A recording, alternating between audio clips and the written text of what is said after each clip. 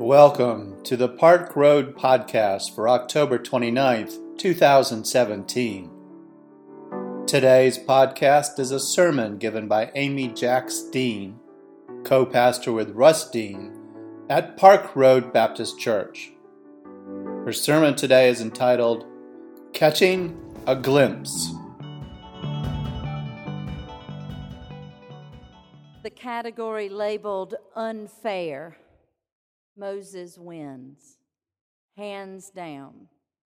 He didn't want the job in the first place. He didn't believe in himself, but God believed in him, and God had a comeback for every excuse Moses would make. He finally accepted the challenge to lead the children of Israel out of bondage and into a promised land flowing with milk and honey. He lives through the challenges of crossing the Red Sea. He lives through the challenges of hunger and thirst. He endures the whining of his fellow travelers. He pleads with God to protect the people from God's own wrath. Finally, after a generation of wandering around in the wilderness, Moses finally gets within sight of that blessed land of promise, and that's all he gets. He gets to see it, but he will not get to step foot in it. It's simply not fair. It's stomp your foot, cry and whine, not fair. One little blip on the screen with God along the way, and poof, that's it. Moses does one little thing wrong, and God says, nope, you can't step foot in the promised land.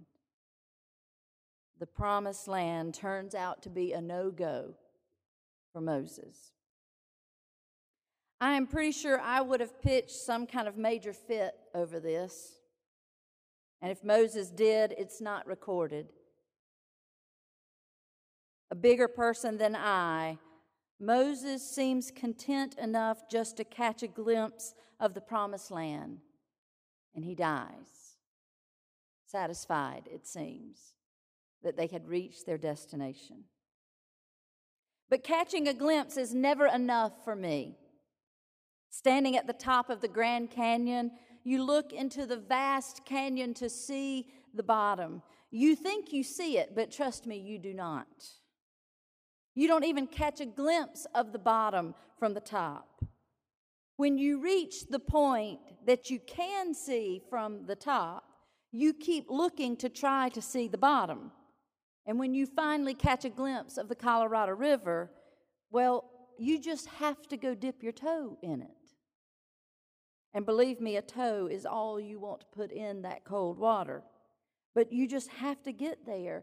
Just seeing it is not enough, at least for me.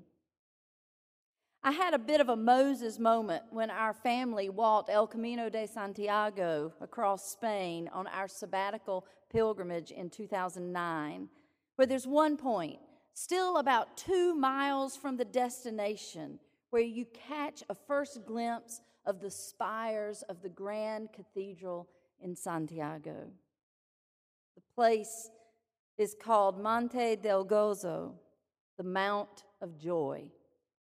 By foot, you're still about an hour away, but we had been walking for 5 days on our spiritual pilgrimage commemorating the Way of St. James, walking 12 to 16 miles a day, and we had heard about the legend that the first one to see Santiago's Grand Cathedral could be crowned king or queen for the day, and I was the first to see it. I'm pretty sure I jumped for joy on the Mount of Joy, and I probably gloated a little bit too. But I can tell you, after the journey we had taken, just seeing the spires of that pilgrimage destination would not have been enough. I wanted to arrive, worship, smell the incense, receive Holy Communion, and just stand in front of the magnificent structure and bask in the glow of making it to our dreamed destination. One of my favorite pictures of our family from that experience is the final clamshell symbol. That's the symbol that marks the way all along the way. There's a final symbol in the pavement in one of the bricks just in front of the cathedral.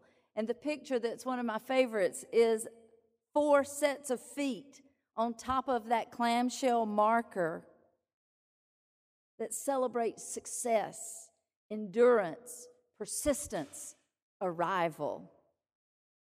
I'm betting Moses would have liked to have had one of those pictures too.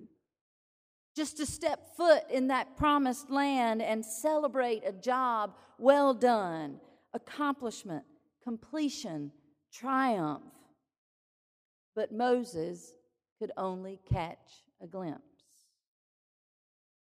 I don't think that would have been enough for me. On this Reformation Sunday, and as Russ told the children, this is not just any Reformation Sunday, but it's the 500th anniversary of Martin Luther nailing his, I think it's 95 theses, though I bet there were at least 4 more complaints he had that he just didn't have time to write down. Nailing his 95 theses on the Wittenberg door, his list of objections to the dominant Roman Catholic beliefs and practices of his time. We stand today amazed at how those early reformers caught a glimpse of a different way to do church and a different way to be Christian, which doesn't make the Roman Catholic way wrong. It just makes it different. And there was at least a group of people who wanted something different. I feel confident that Luther and the other reformers could not see the full future of the Protestant church. But in catching a glimpse, they opened a way forward. They did not get to live fully in a new world of Protestantism, but they caught a glimpse. They could imagine something they would never be able to fully live into. They could see it, even if they didn't get to step into the land 500 years later. Does it sound familiar? I guess Moses was not the only one to catch a glimpse. In a few moments, we will go just outside the doors on my right to your left and stand in our legacy garden, and we'll read the names on the new bricks that were placed there this week. Names are etched in each brick, names of those who have left the church money even after their death. Somehow along the way, Mary Edens and Bob Lunnan and the Pattersons and Marianne Anderson and the Allens and many others caught a glimpse of what Park Road Baptist Church might become. All of those names on those bricks were part of making Park Road who we are, but that was not enough for them. They wanted to be a lasting part of something they could only envision, but would never step foot in. Sound familiar? Park Road has some Moseses of its own. But then the obvious question comes to us: what can we see on the horizon? What promised land is out there that we may never get to step foot in, but we can see it? I see so many possibilities. I see so many lands of promise. Better education for children, no matter the neighborhood in which they live. Quality health care for all people, no matter their socioeconomic status. I can see a land of promise where there's no hunger. I can see a land of promise where there's no more homelessness. Those kinds of promised lands are out there. I truly believe that. And here's why I believe it. I believe it because I've heard about preachers who preached in the early 1800s saying that they could see a time when human beings would not own other human beings. They may have only caught a glimpse of it. They may have never stepped foot into that land of promise of liberation, but they could see it. They could imagine it. And they had to speak truth to power that it was possible. I believe other big promised lands are out there for us because I've heard about preachers who preached in the 1950s and 1960s saying that they could see a time when blacks would no longer drink from different water fountains. They could catch a glimpse of an era that would be known as the Civil Rights Movement. They could picture integration of schools over segregation. They may have only seen it with their eyes. They may not have ever stepped foot into that promised land of equality, but they could imagine it. And they had to speak truth to power that it was possible. And we know that as far as we have come, we have still not fully arrived in that promised land. I've even heard tell of a time when people in the late 1970s and early 1980s caught a glimpse about a time when women would be able to stand in pulpits and preach the good news of the gospel of Jesus Christ.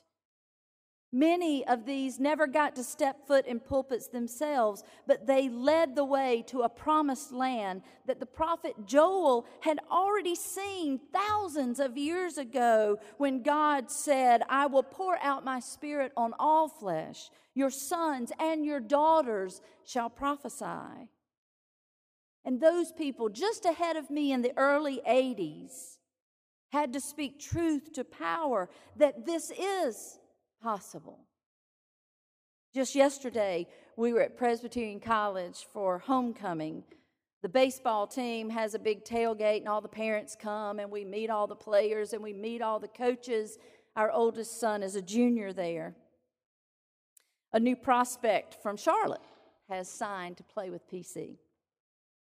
And as we were talking, as it turns out, our son and his roommate had hosted him before he signed and tried to woo him to come to PC. They were successful.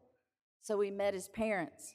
The mother said, "I'm a PC grad." And I said, I'm a PC grad. She said, "What year did you graduate?" And I said, 1988. And she said, that's the year I graduated. We both took our sunglasses off to see if we recognized each other. I mean, PC's not big. I was a married student at the time, so I didn't really know a lot of people, and I don't know why. We didn't know each other. But we said, "Oh, where are you from?" "From Charlotte." "Oh, we're from Charlotte." "Where in Charlotte?" "South Charlotte." "Well, we're from South Charlotte."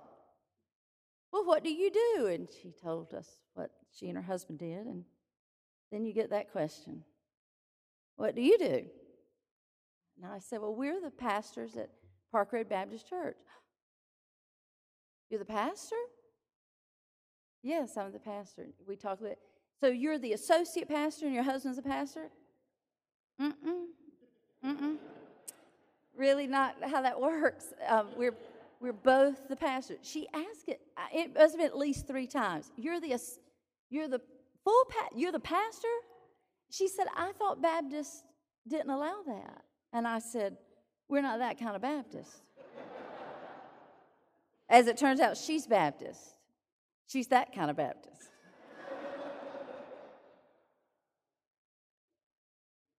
I just so rarely have that experience these days that it always kind of knocks me off my feet that she could not fully grasp that I was a pastor.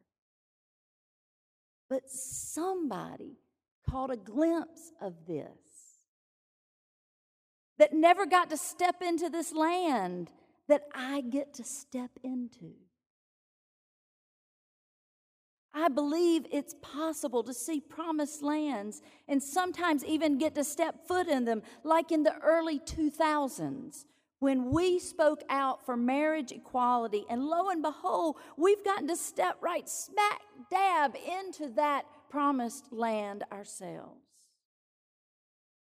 So why can't I catch a glimpse about education and health care and poverty and peace and justice. And no more wars or rumors of wars. I'm sick of rumors of wars.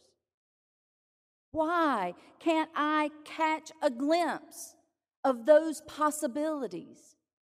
Why can't I be Moses? And why can't you? It's no more outlandish than the story of the children of Israel and Moses.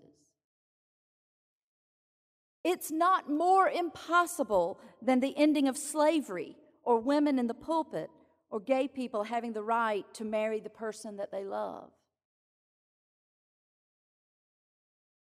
I guess I will always feel bad for Moses that he didn't get to cross over and live in the promised land. But at least he caught a glimpse. May it be so for us as well. Amen.